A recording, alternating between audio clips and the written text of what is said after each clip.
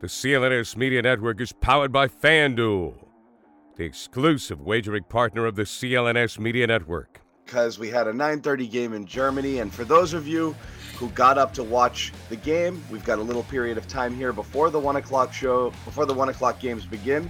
So we're going to carry you at least until that point and kind of get your take on something. And I guess the good news about the 9:30 game, Taylor, is that it's over.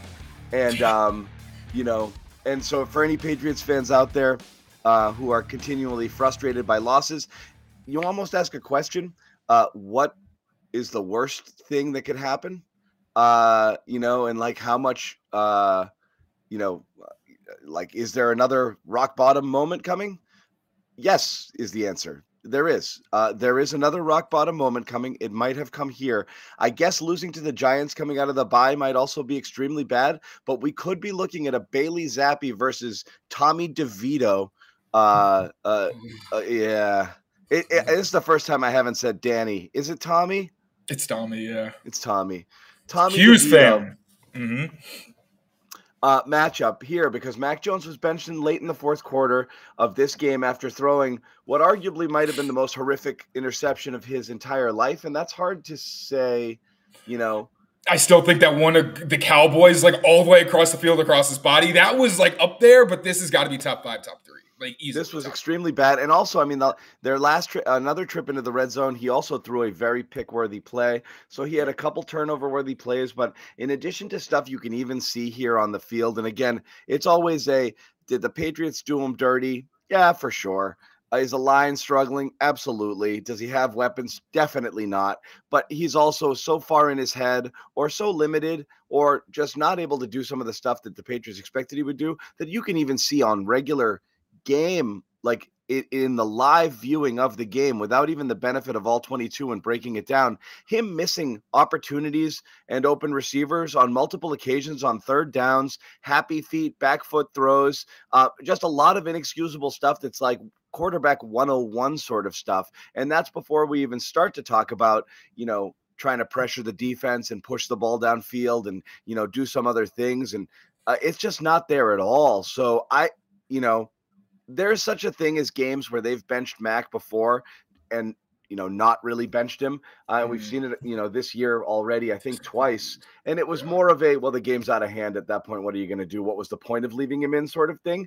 This is the first time unequivocally, and I'm curious what Bill's going to say in the postgame. This is the first time unequivocally that this was a benching with the game to be won and the game on the line. Mac Jones was benched in favor of Bailey Zappi, who Bill Belichick, you have to presume, thought gave them a better chance to drive the field and win. Predictably, it ended with a ridiculous interception that, Jason McCourty said that that Zappi threw into a team meeting of Colts, which is what he did. But it's really about Mac right now and whether or not, is it possible Mac Jones has lost his job for good here?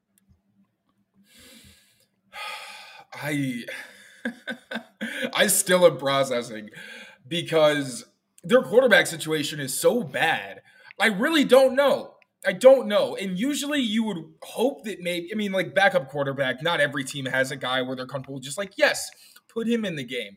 But the fact that your starting quarterback is playing backup caliber level football and you have no one to potentially replace him with, it makes it tough in these situations to know, are you going to keep with the guy who's struggling or potentially dig yourself an even deeper rock bottom by having Bailey Zappi start with a bunch of guys he doesn't have experience throwing to?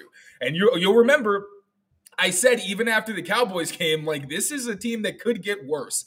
If the offensive line gets even more banged up, if you start losing receivers that Mac Jones actually has faith in, the product that you see could turn into like just disastrous, unwatchable football. And that's what we saw. The first half, almost every time he dropped back on a third down, the guy's getting sacked because his interior offensive line is just getting beat up on, which is especially discouraging considering that was the interior offensive line combo that seemed like the best that they've had so far. And they just they regressed weeks.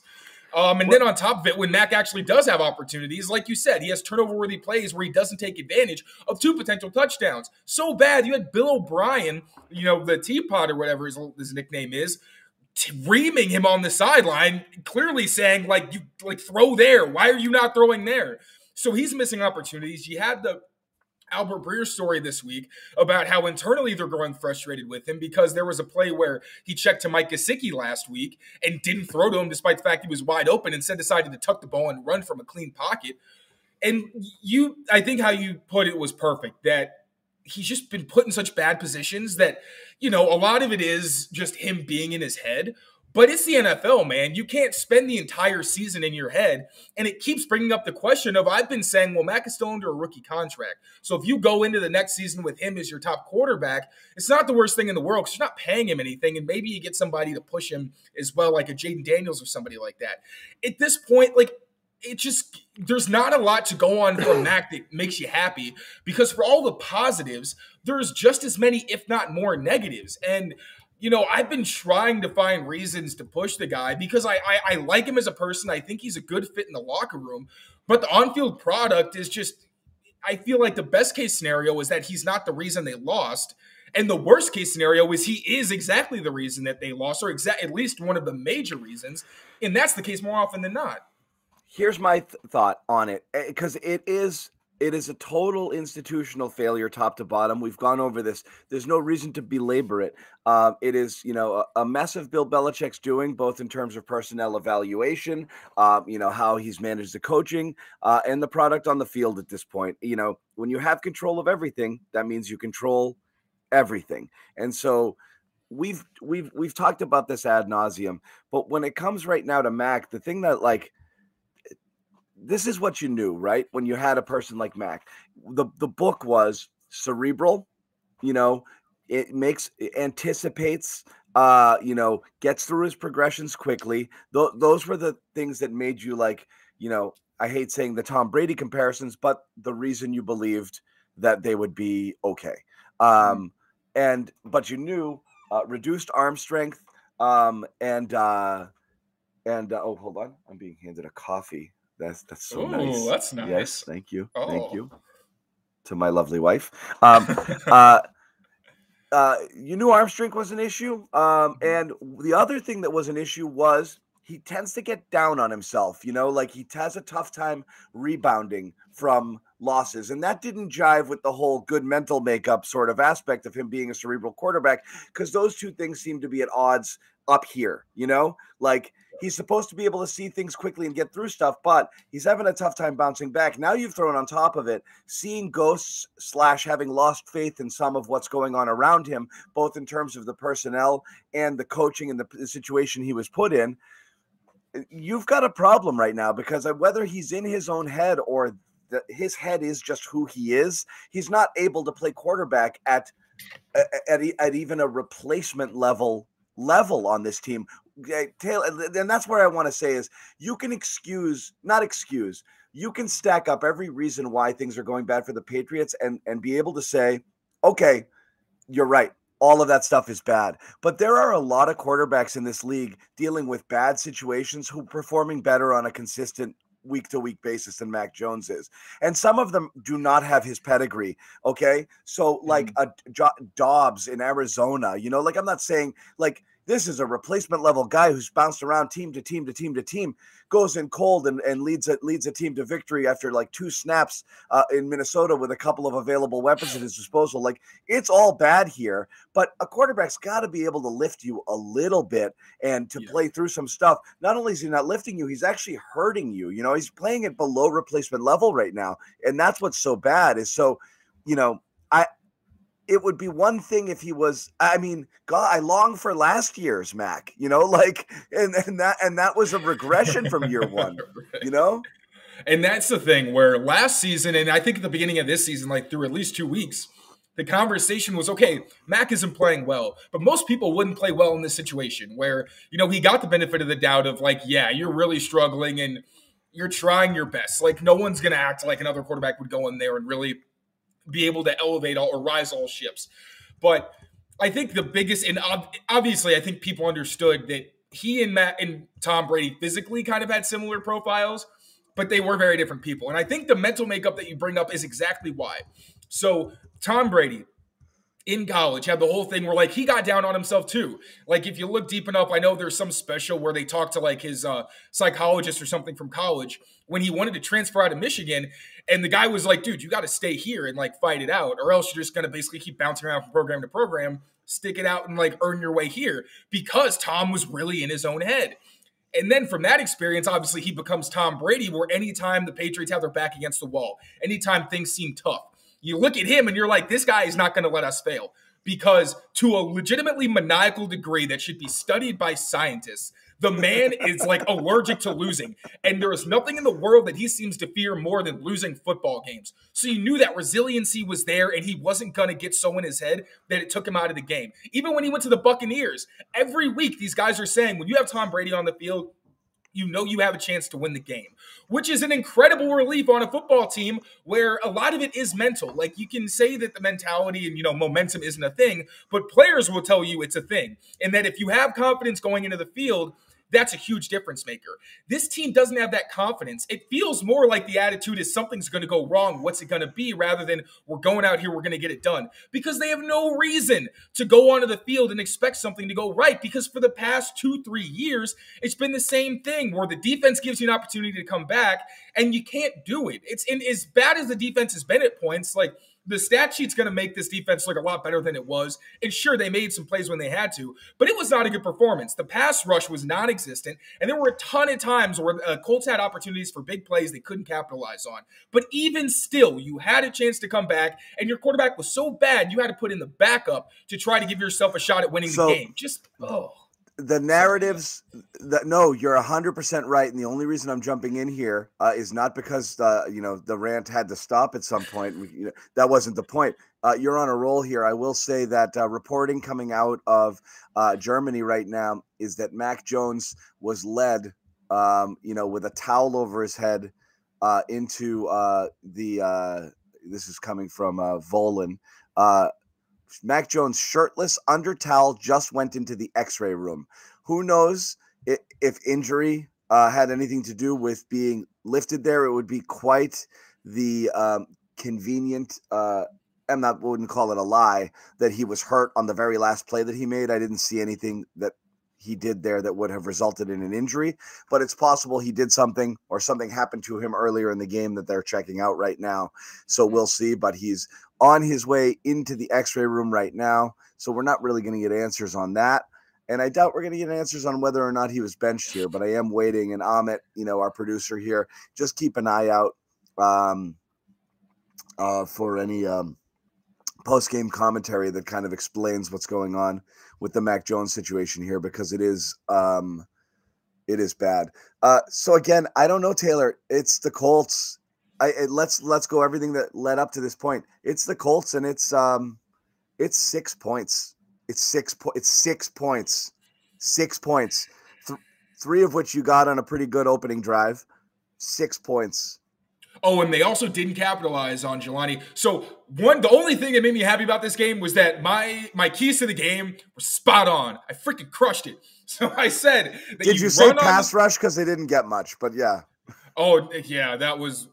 I did say create and capitalize on turnovers, mentioning Jelani Tavai having his little great season. They created the turnover. They couldn't capitalize because I think that was the play where they missed the field goal, right? Or was it just a punt? I honestly, those drives just bleed together. They're so ugly. But They created the turnover, couldn't capitalize on it. I said you got to run the ball. Run the ball, because this defense doesn't have Grover Stewart, one of the best nose tackles in the league. That's your key. The interception was the interception was in the second quarter, correct? Okay, yeah, I think so. Yeah, that was the one that led to the missed field goal. I believe.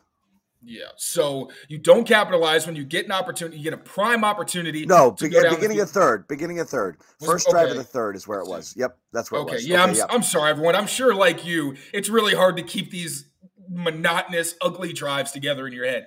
But yeah, you create the opportunity, you don't capitalize on it. They run the ball. There was also the questionable decision on, I think it was 3rd and 4, to pass when you're clearly in 4-down territory and the run game's working. You're telling me they couldn't have gotten 4 yards in that situation? I don't buy that. So, I'm not going to put it all on the play calling, because I don't think that was what lost in the game. I think it was just poor execution from several different places. But gosh, man, 6 points against this defense. Like, I'm not saying the Colts are total pushovers by any means, but that's pretty pathetic, especially David Andrews said it, as he's been saying week in and week out. We have opportunities to score, 2 touchdowns you leave on the board, and then on top of it, just the missed field goal. That just it's ugly from this offense, ugly from this team. Special teams, you also have the errors. You have the big return touchdown. I'm going to see in my notes right here. What was the other one? They had Behringer, obviously. I had 2 touchbacks with pretty good position to pin the Colts. Chad Ryland misses the 35-yard field goal, essentially a chip shot for an NFL kicker. And then, like I said, the defense, no pass rush. The coverage broke down a few times, and the Colts just couldn't capitalize. I will say, the run defense stood up in this game. They, bent and broke a bit in the first drive, and they got it together. Great job by them. It's the only position or part of the game that you can really give any credit to, because it was just an ugly performance, most ugly on offense. But I'm sure that when I go back to the All-22 and look at the defense, it's not going to look a whole lot better, because it seemed like a lot of what we've seen the past few weeks, where there's a lot of these big play opportunities downfield. Tua and again with the Dolphins and Sam Howell for the Commanders were able to capitalize on it. Gardner Minshew did at times, but couldn't consistently. But this is a game that I would put a lot of the blame on Mac Jones for the fact that you had a chance to win the game and couldn't put it together. But it's just all phases of the game just didn't do enough. Again, except for the run defense. And the run game. I'm sorry, and the run game, of course. I'm sorry, and the run game. Yeah, I mean, look, this thing is on a platter, right? I mean, as bad as Mac was, Minshew was close. Without much of a pass rush, he went back and the rush wasn't coming, and he's just happy feet the whole time. He's just he looked like he was under siege and nothing was coming, and he's just moving around in the pocket with no need. He could have stood in the pocket for 10 seconds half the time.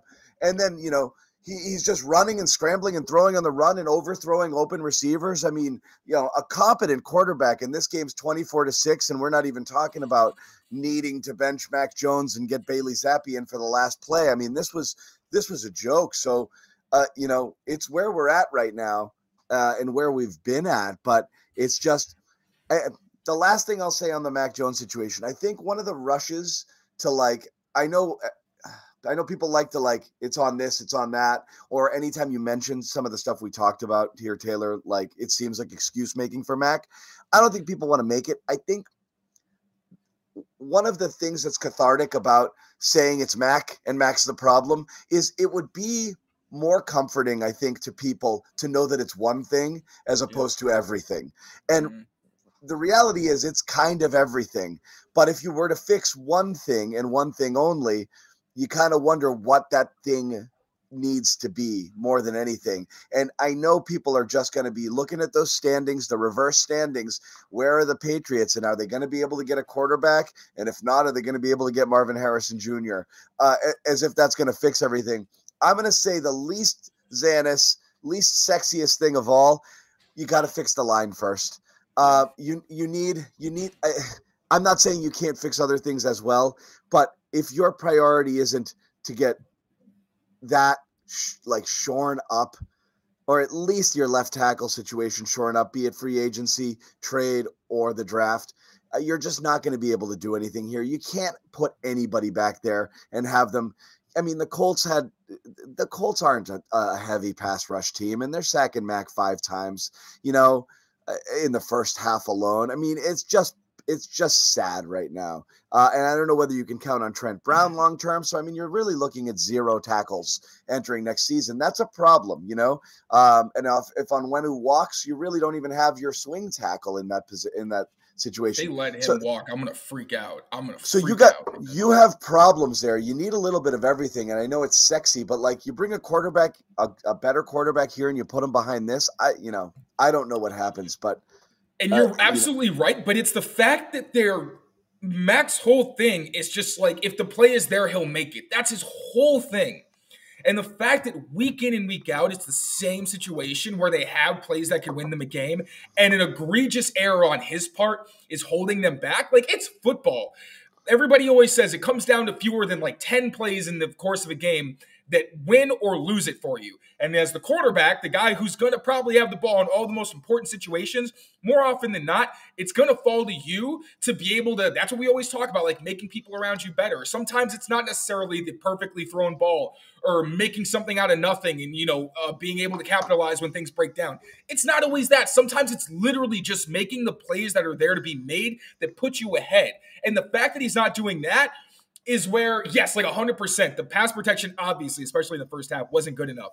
It's hard to tell why, but it didn't seem like the receivers were getting a lot of separation either. But when you can win the game and you don't, and you're the quarterback who's the most important person on the field, it's going to fall to you. And it's one thing if it's a one thing in a while kind of situation where, there's a couple of times you could point to Mac didn't do enough, but really he more often than not does. That's a different situation where like he's not perfect. Like quarterbacks are going to make mistakes.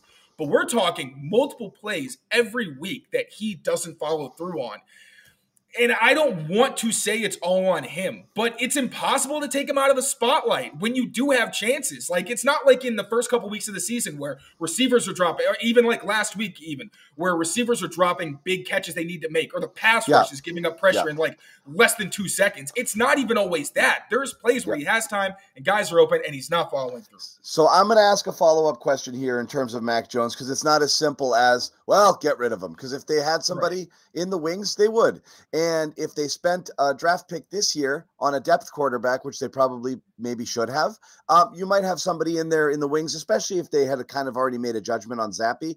This is a person who they cut coming out of camp, or maybe they thought Zappe could press him and saw things they didn't like when they got to training camp. And that's a miscalculation there on their part, which is a shame because, again, they spent 4th round draft capital. That's kind of where you're taking flyers on quarterbacks. They spent 4th round draft capital on Zappe, a guy who people didn't really necessarily even like that high. And that's not a capable backup or one who can threaten a potential starter who isn't playing well. So there's another issue. There's another area where you're deficient on this team. I'm going to ask a Mac question, when we continue on here. Score early this NFL season with FanDuel, America's #1 sportsbook. Right now, new customers get $150 in bonus bets with any winning $5 money bet. That's $150 if your team wins. If you've been thinking about joining FanDuel, there's no better time to get in on the action in NFL. The app is so easy to use. There's a wide range of betting options, including you got spreads, you got your player props, you got over-unders, and more. So visit FanDuel.com/Boston and kick off the NFL season. FanDuel, official partner of the NFL. 21 plus and present in Massachusetts. Hope is here. First online real money wager only. $5 pregame moneyline wager required. First online real money wager only. $10 first deposit required. Bonus issued as non-withdrawable bonus bets that expire 7 days after receipt. See terms at sportsbook.fanduel.com. Gambling helpline ma.org or call 800-327-5050 for 24/7 support. Play it smart from the start. GameSensitive.com or call 1-800-GAM-1234. Another thing we'll tell you about if you want to bet smarter, go to OddsR. This is a really good deal as well. OddsR.com/PressPass. It's not a sports book. It helps you make the right bet. If you go to OddsR.com/PressPass and you download the app, you get a 30-day free trial. This is advice. This is betting advice using AI and machine learning that will help you make smarter bets to make sure that you are kind of doing the right thing and not just anger betting after you lose the 1 o'clocks and loading up on the 4s. Check out what OddsR. Check out what OddsR.com has to tell you about that. So let's get back into it. Again, on the Mac conversation, Bailey Zappe, by the way, this is from Amit, interviewed after the game, said 100% believes he can be New England starter. So Bailey entered this year thinking it was I'm sure I know. It's adorable. But Bailey entered this year thinking it was a quarterback competition, and Mac very clearly from day one didn't treat it as such. Mac was like, yeah, I'm the starter, obviously, but it's nice that Bailey's there to kind of, carry my helmet and pads when I need him to. Like, that was his kind of affect. And honestly, you wanted to see that from a starter. Tom Brady never assumed he was entering camp as in a competition. So he even said when it, but he never believed it. He was like, every year you come in and fight for your job. He competed like it, for Right. sure. And he treated Jimmy like it, like he was coming for something. But my question is this. Whether or not you move on from Mac Jones the rest of this season, whether or not you move on from Mac Jones next season, I'm not sure they necessarily do either, honestly. Would you say definitively at this point, after what you've seen through the first 10 games of this season, that it's fair to make a determination, or that they may have already made a determination? He's not him. Like, he's not the guy they're rolling forward with. Whether they use him as a stopgap while they draft other people or bring in a free agent to press him for his job next year because they don't think a significant upgrade is in the cards, whether it be draft position or just nothing available to them. And they run it back with Mac, but start to improve all other things and bringing in some competition in some form or another. Do you believe they know we've got to address the quarterback situation, and Mac's definitely not our long-term option? Absolutely. I think they've known that for a few weeks. You're certain now. Like, you don't think it's, and you I think mean, he might be redeemable, but you think here, not the case. Yeah, I think that it was pretty clear that, one, the offense needs to be better around him. But I also don't think that after seeing what you've seen, you want to, if you're going to have high draft capital, pigeonhole yourself into an offense where the quarterback can only do a handful of things, knowing that you've also hogtied him to the point where he can barely do the things he does well because you have fried his mental process and his confidence. So I think if this is an organization that has any level of accountability, they were saying, yes, we do probably need to keep looking at quarterbacks, just because there's a possibility that you have truly, thoroughly ruined Mac Jones, who I think could be like a good backup for you. And even still, Mac Jones is? Crazy. Mac Jones is the guy who shows up in a situation with like Baker Mayfield as your competition and wins the job out of camp, but isn't like holding on to it. I think that's where he goes next. He's not going somewhere. I don't think his next stop would be to back up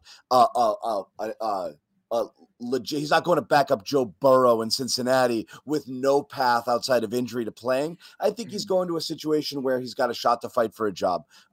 If he were to move on from here. He's on his rookie deal, and I don't know if anybody would trade for him. Like, what are you really going to give up? I don't what think are you going to take, like a 5th round pick? Right, and if you did, it would be a late round pick. Where I don't think you still have a quarterback on a rookie deal. You know, think of him as your new Bailey Zappi. You get rid of Bailey Zappi, all right, Mac Jones is probably your backup as you look to try to usher in a new era at quarterback, because I think you just need to start fresh. And if they really do get pieces for this offense, like you see in free agency, they get good pieces for the offensive line. They get at least one or two guys where you're like, okay, whoever's at quarterback for this team, I feel more confident knowing they're throwing to these players.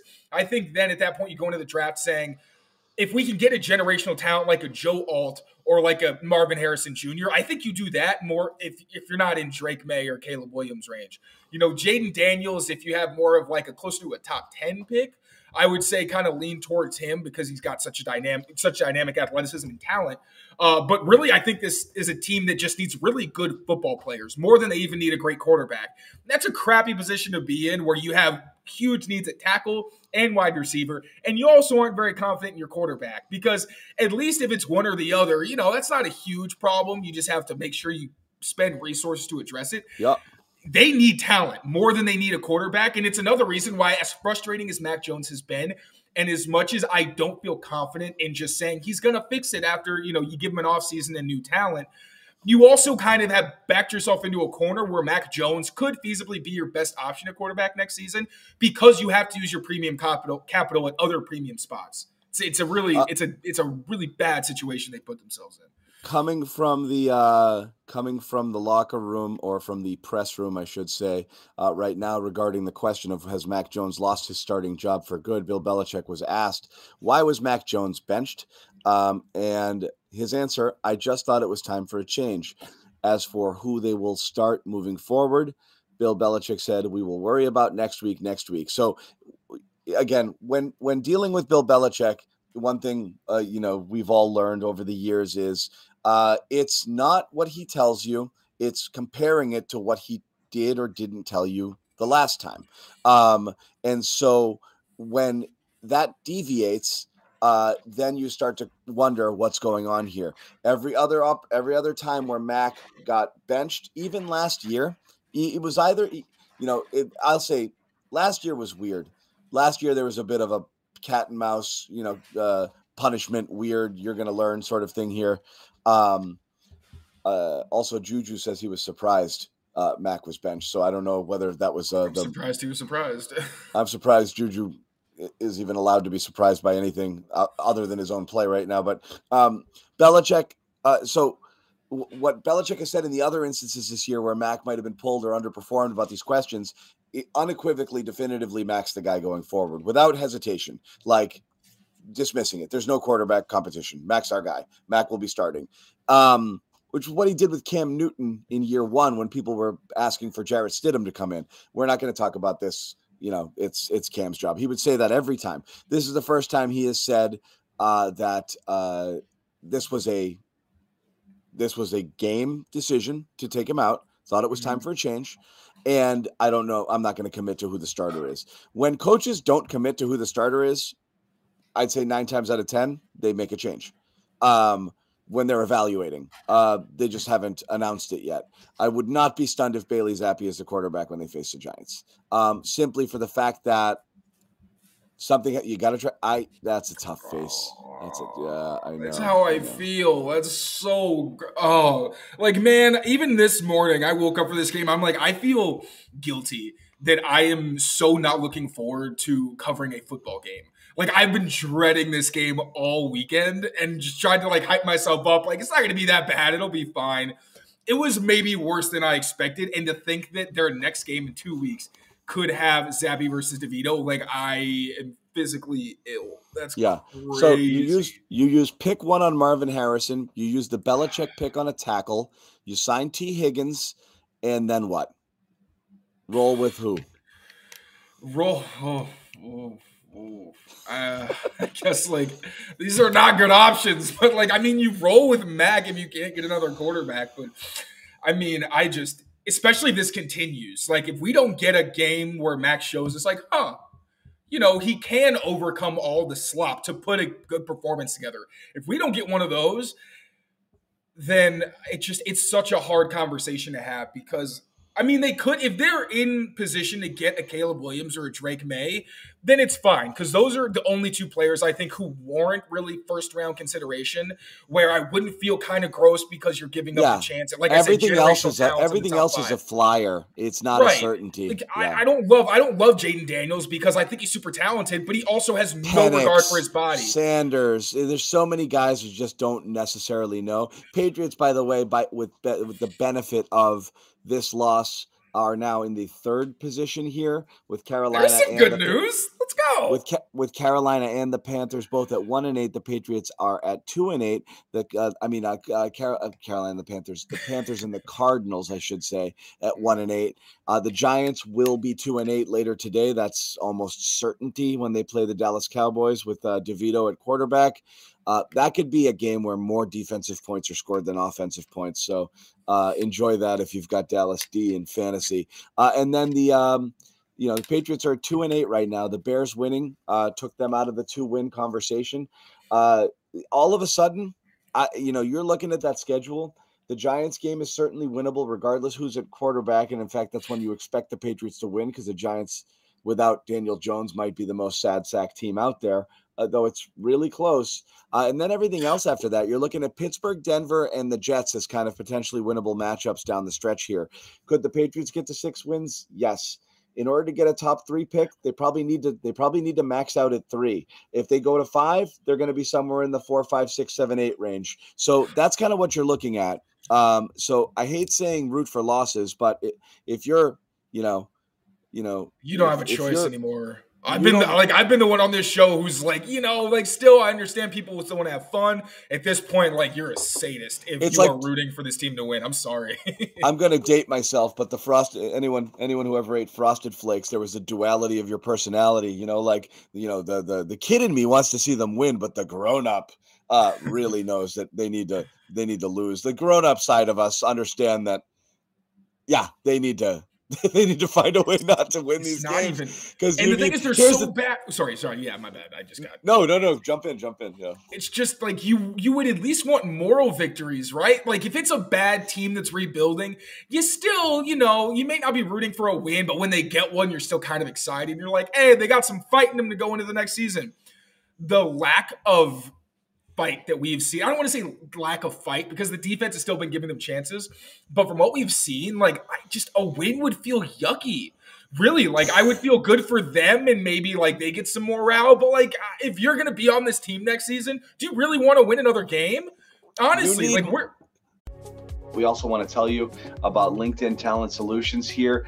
These days, every new potential hire can feel like high-stakes wager for your small business. We've got a small business, Taylor, growing every day, but small. Still, you want to be 100% certain you have access to the best qualified candidates like Taylor, and that's why you have to check out LinkedIn Jobs. LinkedIn Jobs helps you find the right people for your team fast and free. And we have used this quite a bit, and we have found a lot of really good talent by using this LinkedIn Talent Solutions here, and it really is our primary kind of go-to every time we have an opening here at CLNS Media. And we just actually filled quite a few openings through LinkedIn. So, I think we onboarded 3 people last week, Taylor. We did. Family getting bigger. The family is growing. So it's why small businesses rate LinkedIn Jobs #1 delivering quality. So all you have to do is post your job for free at linkedin.com/beat and Patriots Beat, which Taylor Kyles is on the Patriots Beat. LinkedIn.com/beat, post your job for free. Terms and conditions apply. It's not the wins and losses. What you need is you can achieve both by just feeling that directionally you're making progress in some ways. Yeah. It's not even the wins. I think I don't know. Sure, they would have felt good if they came back and won this one. But I think no matter what, you're looking back offensively and you're like, whoa. Yeah. Let's pretend Ryland didn't miss that field goal. It was 10-9, and they get down and they win this one 12-10.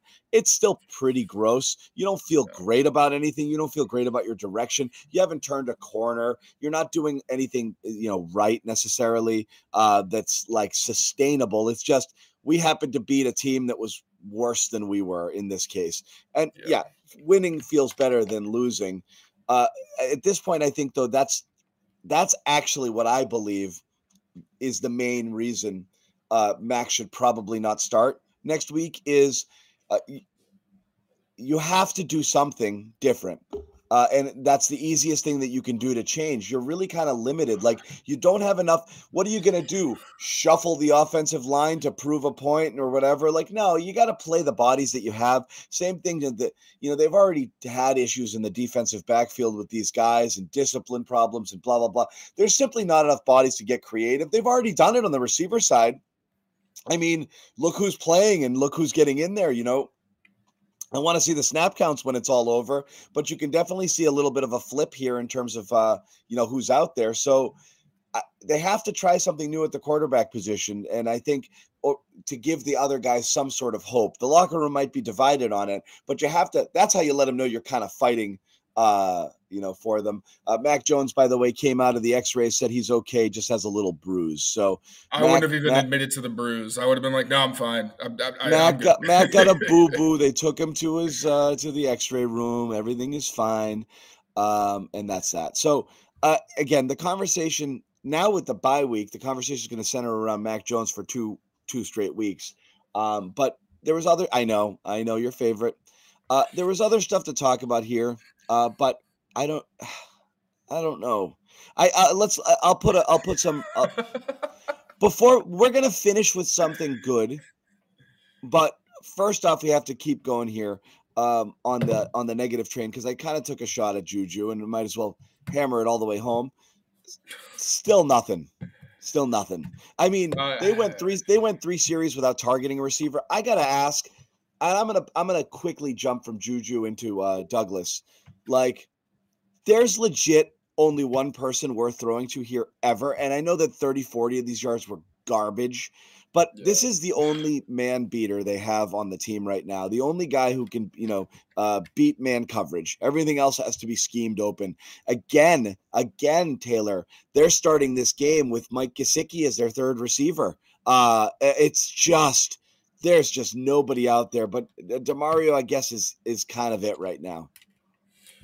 Yeah, man. Like, even Gesicki had that nice catch on the first third down that they had. Yep. And then with Juju, so I think there was the one where he got the second penalty he got called for might have been on Mac. I kind of have to go through it again and see exactly who kind of screwed up there. And Juju did have a nice catch on the sideline where, like, I don't know what Mac was doing. There were a couple of those sideline throws that were not good. DeMario bailed him out of one pretty early on. I know there was one route that DeMario ran where I think he was more trying to get a flag than run a route, which I didn't like when you're a rookie. Like, you don't have enough clout to expect that you're going to get a flag thrown for you.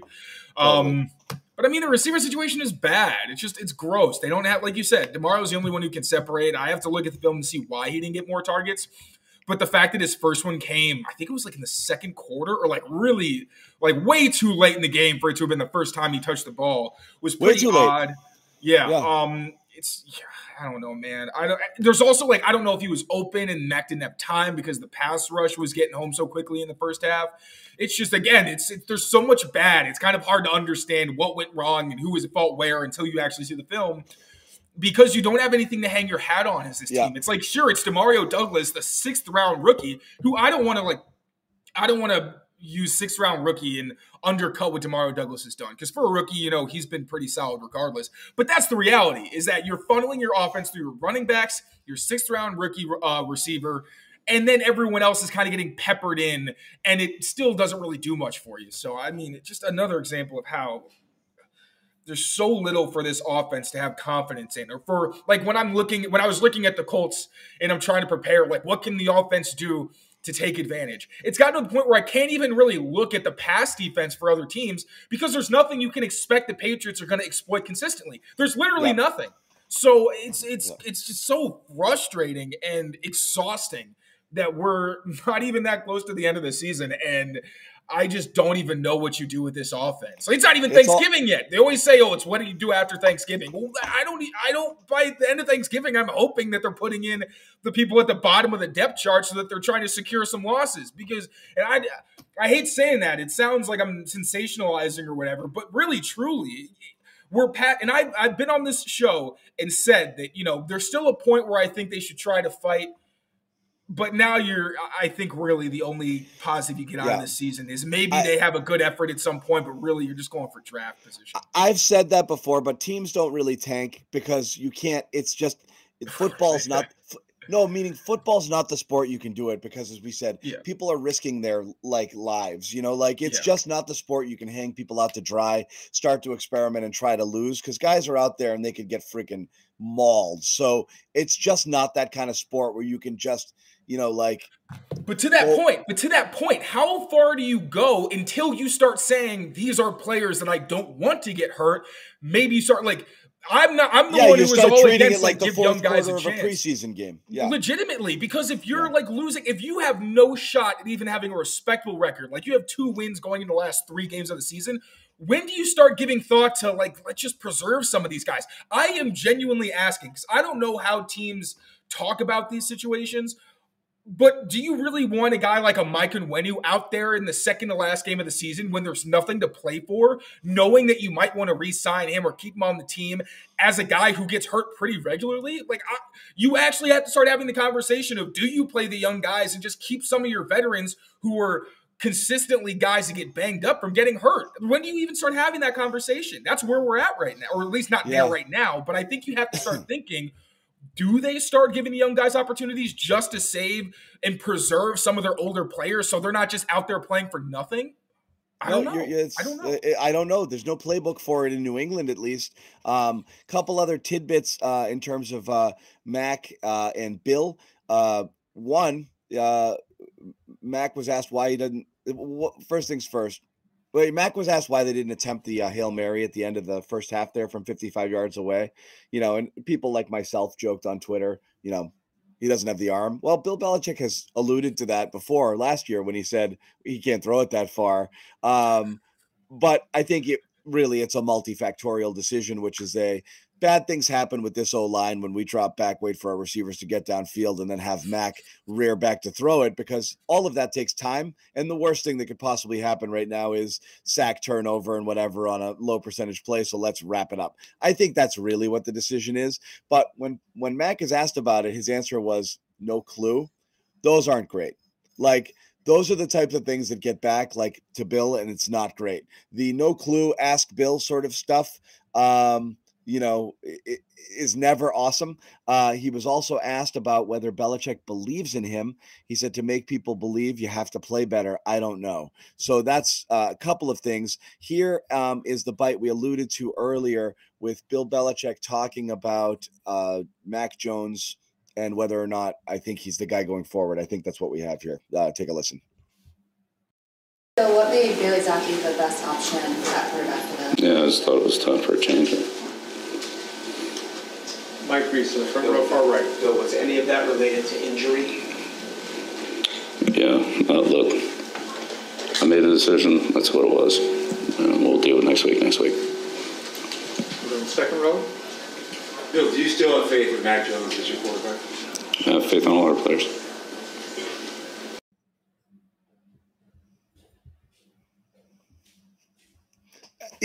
He can't do much better there.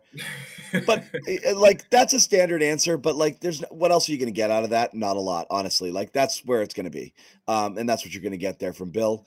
And it's not great, but you're not going to get an answer today. It's going to be a 2-week drag out situation here on whether or not, Mac Jones has in fact lost his starting job for good, or at least lost it temporarily, to see whether Bailey Zappi can come in and give them a spark. So that's kind of where we're at and where we'll kind of be at. Do we want to say something positive? Sure. The run game. Ramondre Stevenson still looks good. Yep, exactly. Ramondre Stevenson. No, here's the thing though. So again, if you look at every year post Brady, okay, what do? You bring in Cam Newton, you play bully ball. Everybody hates it because they want to be able to throw. Cam Newton isn't able to throw when you're down. He's not able to drive you down the field when you need to. Your ceiling is capped, but your floor is raised because you know that you can just go out there and pound the rock, and you have a quarterback who could do the same, and you can run for 200 yards a game, and that gave them, a modicum of success, but also, made for some really ugly football. And coming off of Tom Brady, that just wasn't what people wanted to see. You see some progress in Mac Jones year one, and you start thinking maybe this can be a quick strike Josh McDaniels-y sort of, offense where we get 10, 11, 12 play drives down the field and everything's working with precision timing and yak and all of that stuff. And then you have the regression in year two, and we are where we are here. But the worst part about it is, the line, they haven't been able to run the ball effectively. So when you see this, it actually gives you some hope. If what you're hoping for are victories, as we've established here, that's not the case necessarily for everybody. Being able to do this keeps you competitive, to be able to do that. So, and you could say there's some pretty good things happening interior, City Sow. So are we saying so or Sow? So. So they said Sow on the broadcast, and I got it backwards. City Sow. Yeah, I don't know what I was miming, but I don't think it was sewing. A needle pulling thread. Yes. So City So. There's some. They were pushing that line back. Some of those carries, they were 4 yards downfield before first contact. What was different here, other than Colts just maybe not having a formidable front? Yeah, I think that was a lot of it. I couldn't see how often they were slanting and stuff, and whether that was a part of it, because that's one of the big things they've had issue with is when there's movement up front, because they don't have a lot of chemistry. You don't need to worry about protecting downfield that much. So most teams have guys close to the line of scrimmage when they're playing the Patriots. Yeah. But yeah, I think it was really just they were able to overpower those guys. Like the Colts don't have a lot of great run defenders inside, besides DeForest Buckner, but he's pretty hit or miss because he's so aggressive. He'll just fly upfield sometimes. And then Grover Stewart is one of the best nose tackles in football. I think you could argue he's probably not the best. You got guys like Vita Vea, but he's one of the best there is at stopping the run, and he was suspended 6 games. I think that was really just what it came down to. And also their linebackers, when they're not protected and they're not flying downhill, they have a lot of trouble just getting off blocks. So I think that had a lot to do with it. The contact balance was also really, really good from Mondre and Zeke. Also want to give Zeke his flowers. He had good runs. He stepped in when Ramondre Stevenson, you couldn't even write it better. Like, obviously terrible, back pain sucks. But the fact that Ramondre Stevenson was out with a back injury while literally carrying the team, chef's kiss. I'm not happy he got hurt, but oh my God, that was like so insanely perfect. And then, like I said, Zeke came in and did a great job as well. I hope that Stevenson's okay long term. But, that's really the only positive he got is I think the Patriots were able to exploit a bad run defense. Not often enough, clearly. But, it's some signs of hope in just an offense that has looked more inept than you might have even been able to expect through the past 2 weeks without Kendrick Bourne. Yeah, there's no doubt about it. And Taylor and I don't really get to watch the games together. Usually he's there. Sometimes I'm there too, but I kind of let him do his thing. But I did catch a glimpse of Taylor there right after that interception was thrown from Mac, and this is what it looked like right here. And yeah, he was pretty. Ahmed busy behind the scenes. He was pretty bummed out. He's pretty bummed out about this loss, and it is. He didn't sign on for this, right? This isn't. I'm what texting the Patriots scouts like, so what's this QB class looking like, huh? Alex Barth, Matt Groh, all those guys. He didn't sign on for this. Okay, he came here to cover the 6-time Super Bowl champion Patriots. Okay, and let me address real quick the whole quarterback. I've seen people asking who I'd want at quarterback. Would I want Cam? I don't like Cam as much as I did back in the day because he said some pretty dumb stuff since then. But no, I don't want Cam Newton back because if you take a quarterback who has no experience in this offense and just pluck him in, especially to Bill O'Brien's scheme, that would be really, really ugly. Cam Newton, there is no quarterback that is a legitimate option for this team. There's no one they're getting off the street. They can't trade for anybody anymore. Your best case scenario is that Will Grier is, just someone that we've never seen before. I still don't think he's going to play, though. I still think it's going to be Mack or it's going to be Bailey. And if Bailey's in the game, I think that you have some serious, serious long-term problems at quarterback because it truly means that this team has maybe given up on Mac Jones, and you have no idea what that could look like long-term. So, yeah, to adjust the quarterback situation, there's no good answer. There's no escape plan. There's no backup. You have what you have, and you have to live with it. Well, the best question, honestly, is let's pretend that Mac, that they're not completely done with Mac, and we talk a lot about, him being in his own head, and a lot of this being mental at this point, partially because of, his own doing. What are you giggling about? I'm laughing because Matthew Slater said we had a pretty good time in Germany until the game. It's like Belichick. You have the two, like when he first got there, he's sitting there smiling. Oh, Belichick's in such a great mood. And then you look at this press conference and it's just same old Bill. There's national media Bill, and then there's heading into games like Super Bowls and things like this. And then there's local media Bill. They're two totally different people. So Bill's always, when he knows the lights are on, he's always smiling and warm and asking questions and ambassador of the game. But in regards to Mac Jones, and again, this is where we started and this is where we'll end it. So much talked about like how much of this is mental. I'll ask you this question. What's better for Mac Jones' psyche right now? Giving him a break, or is giving him a break going to break him for good? I think you keep him in there. You have to know what you have for next season. And Mac Jones is the only remotely realistic option for you next year, unless you are able to have enough draft position to get a good quarterback. So I just don't see what benching him does. Like, you're already losing. If you want to keep losing, and he's one of the biggest reasons that you've been losing, well, stay with him and see what happens. I don't see what benefit putting in Bailey gives you at all. Even in the split seconds you see of him when Mac is so bad he ends up on the bench, Bailey comes out and somehow looks just as bad, if not worse. So, I don't think that putting Bailey Zappi in the game does anything for you short or long term. You got to stick with Mac. And if they do put Bailey Zappi in, I think it's just a really scary showing of how badly this team has lost its trust in Mac Jones. And that's a real long-term problem. Yeah. We are going to hear, we're talking about Mac. We're going to hear from Mac and then Matthew Slater, some more comments in the locker room I want to talk about before we go. But this is Mac Jones. As we mentioned, a couple of the things being asked about was both the Hail Mary situation and then also the trust aspect regarding Bill Belichick. What's important to watch here is just how he looks when he's answering these, because there's always questions of body language, but I mean, he's pissed, and he's rightfully pissed. I mean, he played bad, they lost. You expect someone to be upset, but just let's check out Mac here talking about those two things we just mentioned. No clue. I mean, there's 2 seconds left, and we needed 60 yards, so I don't know.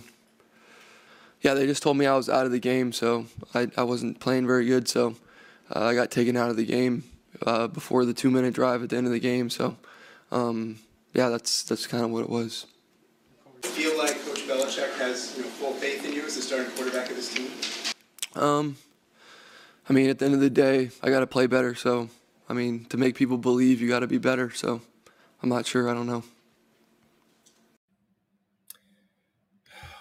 He looks shook, man. Dude, I think he was probably crying before or after that. Because I've been listening to Mac for a while now. I've shook. Never heard him like that. Yeah, he sounded like he was on the verge of. Yes. That's tough, man. And it sucks because these are still, I know, like, he deserves criticism. And as long as we keep it within the confines of football when we levy that criticism, that's fine. But as a human, on a human level, it sucks seeing people that upset and that dejected, whether they bring it on themselves or not. Like, I have no doubt, and I don't think anybody has any doubt, that Mac works very hard at what he does and really does put his all into his job. And obviously, I'm as frustrated as anybody that the results haven't been there, but seeing anybody like that, man, that's tough. And there's a lot of reasons for it, but I don't know, man. That's it. It's tough. That really sucks. Yeah, I mean, that's the thing, is like what gets lost in kind of sports stuff. The results mean a lot, and people are passionate, and that's what makes sports great. But yeah, I'm not not doing victory laps at the guys. Distraught. Nobody wants to see a guy literally wrecked like that. You want him to play better. You want all of them to play better. There's a lot of frustration out there, and justifiably so. This just isn't really what people expect from the Patriots. I think this is, and you and I came into this season thinking different things. I obviously respect your ability to formulate these types of opinions just simply based on what you see and what you thought that they might be able to execute. I was not bullish at all. I thought 5 wins was I thought 4 and 5 wins was in play, though I thought they would at least outsmart their way to 6 or 7. So that's what kind of is lost on me here. I would have thought even a real crap mediocre version of this team should be able to win these Colts, Giants, Steelers, Broncos, Jets games, and Raiders, and at least make themselves competitive, which is why I thought 6, 7, 8 wins was in play, but I never thought they could actually contend for the playoffs. What is it from an execution standpoint that's going on here? Because again, Matthew Slater, I did want to get to this comment before we wrap here. Matthew was asked about Bill Belichick, and his answer was, the struggles we've had on the field this year are due to us and our inability to execute. It's got nothing to do with Coach Belichick. Now, obviously, there's an allegiance there. Matthew Slater is returning here and continuing to play and put his body on the line because he believes in the Patriots. He believes in Belichick. No doubt about that. But if you pair this with another comment he had maybe last week or 2 weeks ago about buy-in and gut check and like how we respond, and kind of like almost alluding to, I don't know if the guys in this room are going to respond, but we need to respond. When things are kind of going like this, it's kind of where you see where the character of this team is. I don't know that Slater necessarily has much belief, or some of the veterans necessarily have belief in the character of this team beyond the guys who've been here, the guys who've won a ring, and that would be Andrews, and that would be Slater, and there's others there as well. I just don't know that. I don't know. You look around the room and you're like, yeah, we got enough people to kind of pull us up and play with some pride and play with some guts. I don't see it. And why would they? Most of the people that were on the team when they were doing well and, before Brady left, most of them are gone. So there's not a lot of people that you can lean on and say, yes, like the DNA of this team is better than what we think. Dietrich Wise stopped saying it after the first few weeks where he was like, this team is not as bad as we think. And now he's not singing that same tune anymore. And then to your point where you didn't think that you thought they would have 5 wins, but they might be able to outsmart themselves to more.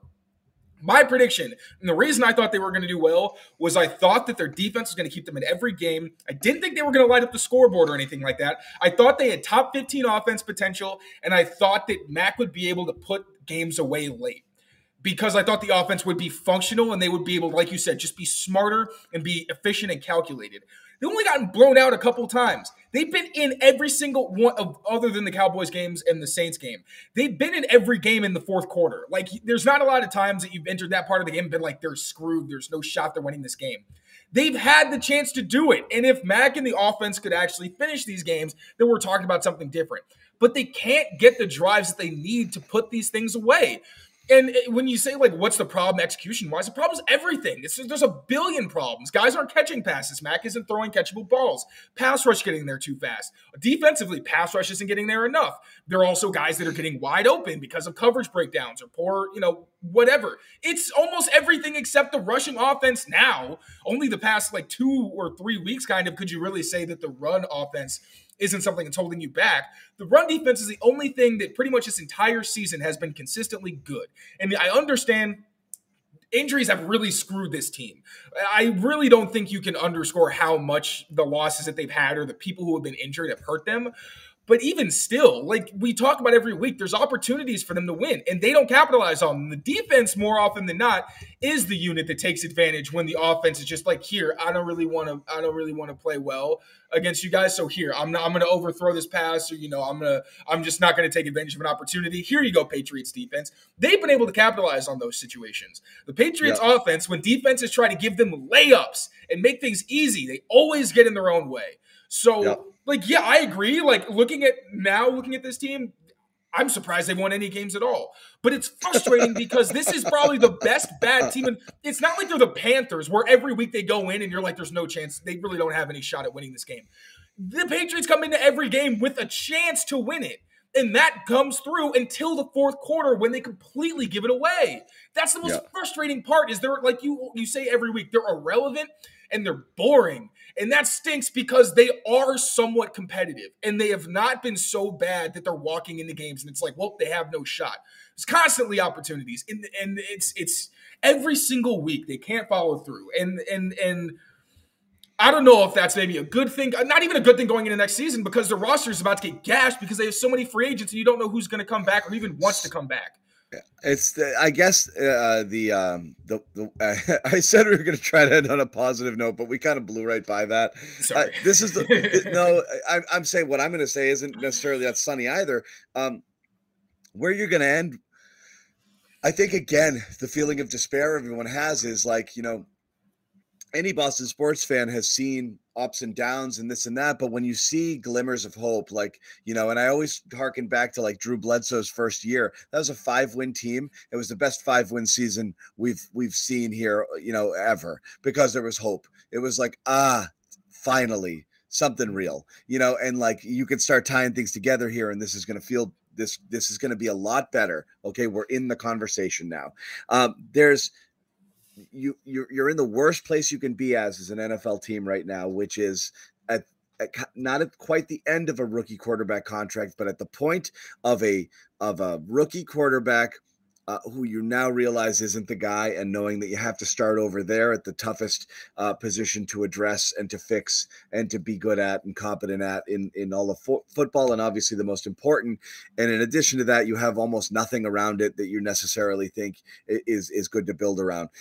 You certainly have a couple of keepers. I think Barmore and Gonzalez there on defense. Judon, getting older, but he's still a very productive player. And there's other people who are playing. You need players all over the place playing competent football. You've got those.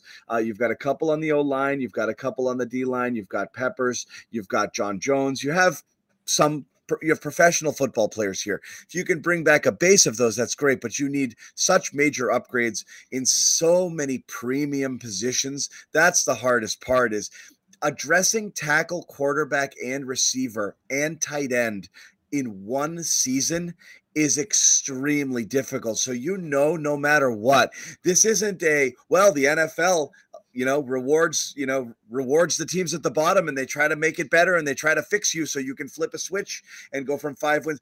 You can go from 5 wins to 10 wins, 11 wins with a softer schedule and some good draft picks.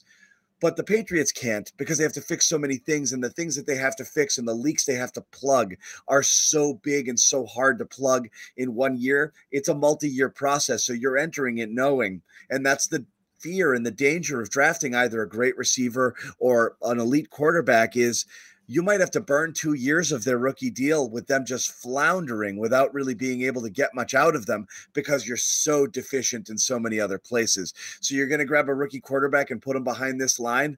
So you got to do a lot. And that's where I say, like, first thing I might address before you put anybody on this team is the big guys up front.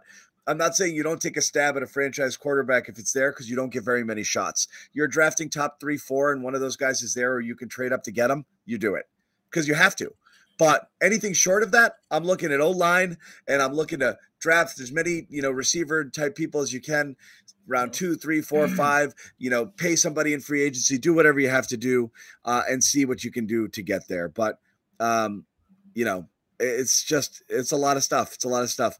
And again, I don't want to put you back there, back where you were, when you were watching the game. But yeah, it's pretty bad. It's pretty bad. Yep, that's a mood. I'm also pretty bummed. But we're done. We're going to wrap. We're well into the 1 o'clock window. Enjoy your shows. I do want to mention here, and Ahmed, I don't know if we have a graphic for it to promote. It's my fault. I didn't ask for it, but I'll verbally tell you guys that the guys from Pat's Pulpit are going to jump in here and do a post-game show of their own coming up at halftime of the 1 o'clock games. So not too much later here. You want to jump back on here and get a great take from Pat and Matt from Pat's Pulpit. Pat's Nation podcast is going to do their post-game edition coming up right after. There it is. This guy friggin' this is great. These guys are awesome. They're knowledgeable. They bring the heat. They're passionate.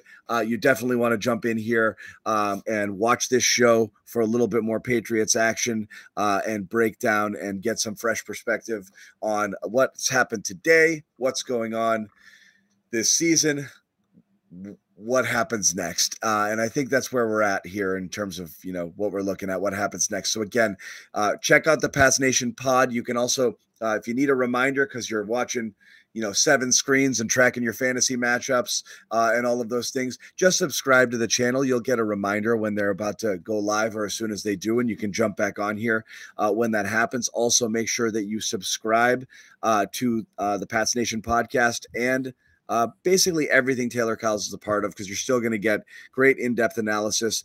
Check out the post-game write-up over at clnsmedia.com and follow Taylor for terrific analysis throughout the week as he breaks down his film and looks at what happened, what can happen better. What if someone's going to find something to make you guys feel a little better, it's Taylor. He'll find it. He's working for it. I'm trying. He's working. Thank you guys for hanging out. We do appreciate it. And the thing I didn't mention, probably should have, some clarity on the Bill Belichick contract situation came up today. It's an interesting story because it does change the narrative a little bit. But a few weeks ago, it was reported that Belichick has a contract extension and therefore firing him might be something that the Patriots would not consider. Turns out today that contract extension really only runs through the end of next season, which means his fate is very much up in the air. Robert Kraft was asked about it today and was kind of non-committal about anything, but yeah. And also Ian reported that they'd want compensation. And the compensation is in play. And I know that was floated by Florio at PFT. Some people crapped on the report, but that makes perfect sense. And you can kind of see where this is headed this offseason. Anybody expecting Bill Belichick to be fired during the or some sort of switch to be made here during the bye week, I don't think that that's coming. Unless the team they're going to trade him to is ready to deal right now. So if Washington wants out from Ron Rivera and they want Bill to coach the team the rest of the year and forever, who knows? But all of this stuff is going to play itself out at the end of the year for sure. Thank you guys again for watching. Enjoy the rest of your football Sunday here. It's frigid in New England, so you might as well just hang out, watch football, and make sure you follow CLNS Media for more Patriots coverage throughout the day.